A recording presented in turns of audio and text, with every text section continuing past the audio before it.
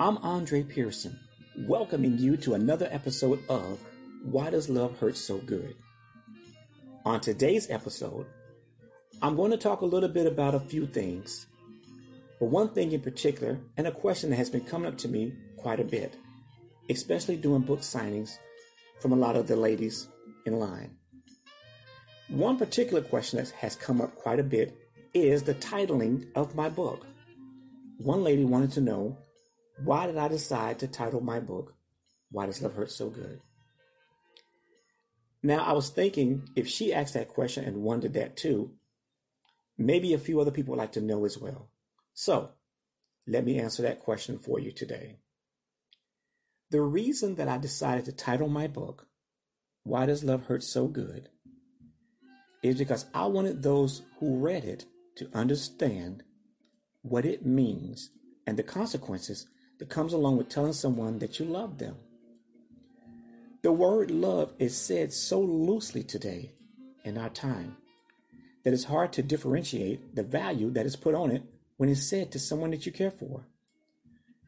This is why most people, when it is said to them, find it hard to believe and even harder to accept.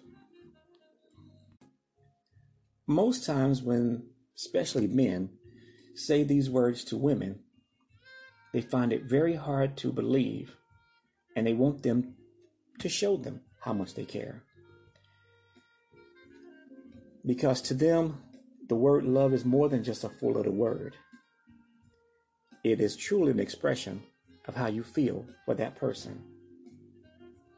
The funny thing is, most people have no clue or understanding of what they are committing to when they say the words, I love you, to someone. It is this lack of understanding that diminishes the value of the phrase when said. For those hearing these words, it's hard for them to understand truly because we love, as we say in America, so many different things. We must be careful when we use these words because these three words have such great powers when said. For most times, people need to understand that when you care for someone, you should be able to open yourself up and show everything there is about you because they have to trust you and you have to trust them. The person that you're with must understand how you feel and what it is that you're feeling for them. And overall, we have to understand that I love you is more than just 8 words in the alphabet. In our society today, most men who want to seal the deal will say the words, I love you, to get that young lady they're talking to kind of cave in and believe that they are the right person for them. Now, I'm not going to say it's right or wrong, but I know a lot of people who say they believe in God often will shack up and play house. Now, again, I won't get too much into the religion part of this whole thing, but I will say this much. We know that the Bible itself does not say anything about dating. It doesn't talk anything about shacking up or living together. But in our society, as most people say, that was their time and this is our time, they think and believe that they should be able to live together to see if they are a good match.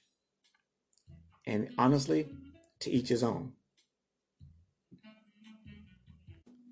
I hear a lot of women who tell me often that they want to live with the man to see if they are a good match before they get married. Sort of like a test drive. I get it, and I've done it myself in my younger days. But at some point I had to realize and understand that this is not the way God planned it, nor is it how he wanted us to do it. Now, for those who simply don't want to be married or really care about that, I get it, and they're going to do what they want to do. But for those who say they are Christians and they actually believe in God and follow the Bible, they should have a little problem with this. Because for women moving in together, could mean they just want to see how everything is going to be down the road. But for a lot of men, but not all of them, it's simply a way of them telling you they don't want to make a real commitment to you. Because remember now, men do not make promises. Real men make commitments. And now for those men who have yet to make that commitment, they're simply telling you, I'm not ready to take care of you in the way I should, or be responsible for you as I should, according to the words, I love you, and the vows that we take when we get married. But let's be honest. Who wants to get stuck with someone they don't want to be with? No one wants to get married and then get divorced. When I hear people say that, I have to kind of take a step back and just think about it for a second, because I understand they're going to do what they want to do the way they want to do it. And what I want men to understand mostly is that women take these things seriously. When you say you love them, some women love hard, and it hurts their feelings that if things don't turn out the way they envisioned that it would, meaning that they want to get married and have kids. Now, don't get me wrong, I'm not here to judge anybody for anything. I'm just speaking what's on my mind. As most people say, I'm speaking my truth. I know in our society, this kind of shacking up and living with people is a contribute factor to these so-called broken families. It's strange enough that people don't see this, and it's even harder to understand why they continue to do it. And it's a reason why so many of the kids grow up acting the way they act, doing the way they do, talking the way they talk, and not performing and being the people that you thought they would be. Now, I'm not saying I had the answer to everything, but I will say this. No kid needs a drive-by dad. Now, yes, I know relationships sometimes break up for whatever reason, and people have to separate and leave. But at the same time, that dad needs to be present in their life and not just bring them presents. Because, especially if they're boys, the dad needs to be in their life to guide them or give them guidance until they're able to understand where they want to go. And I firmly believe that if the dads go down to a lot of these gangs in every city and pick up their son and bring him home, there wouldn't be no gangs. I was reading a magazine just the other day, and it said 69% of people dating today see nothing wrong with the little bump and grind, as R. Kelly would say. Now, don't get me wrong, I'm not trying to force anything on anybody.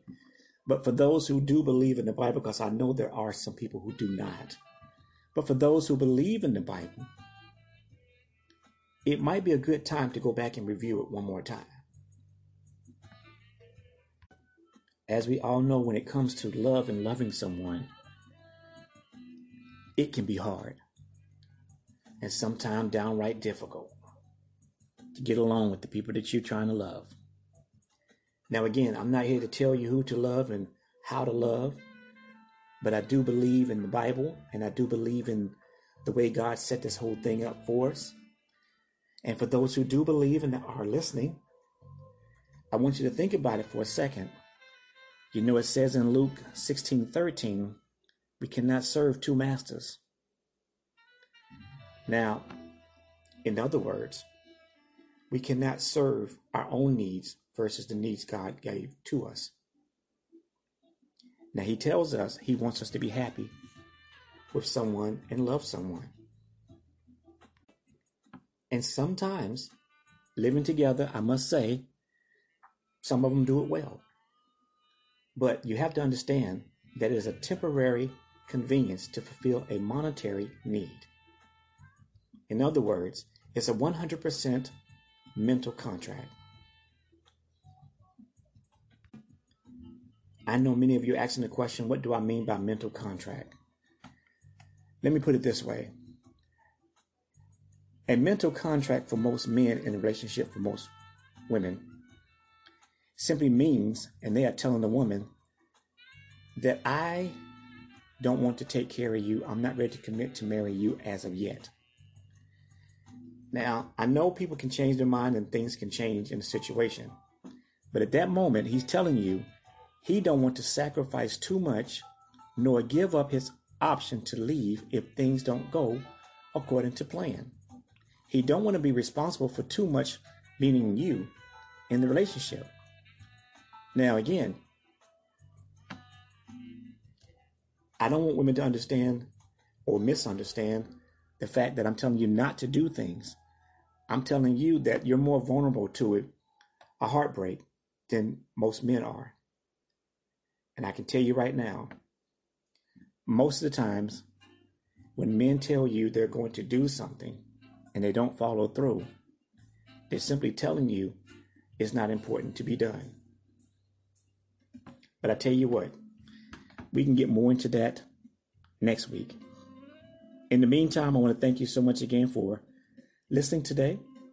If you have a question or comment, feel free to shoot it to me, and I'll be sure to talk about it and answer your information and share it with others in hopes that it can help them in a way of healing and understanding their own relationship so they can make a few less mistakes than many of us have in our own. Until next time, this is Andre Pearson, and this is Why Does Love Hurt So Good? Hope to hear from you next week.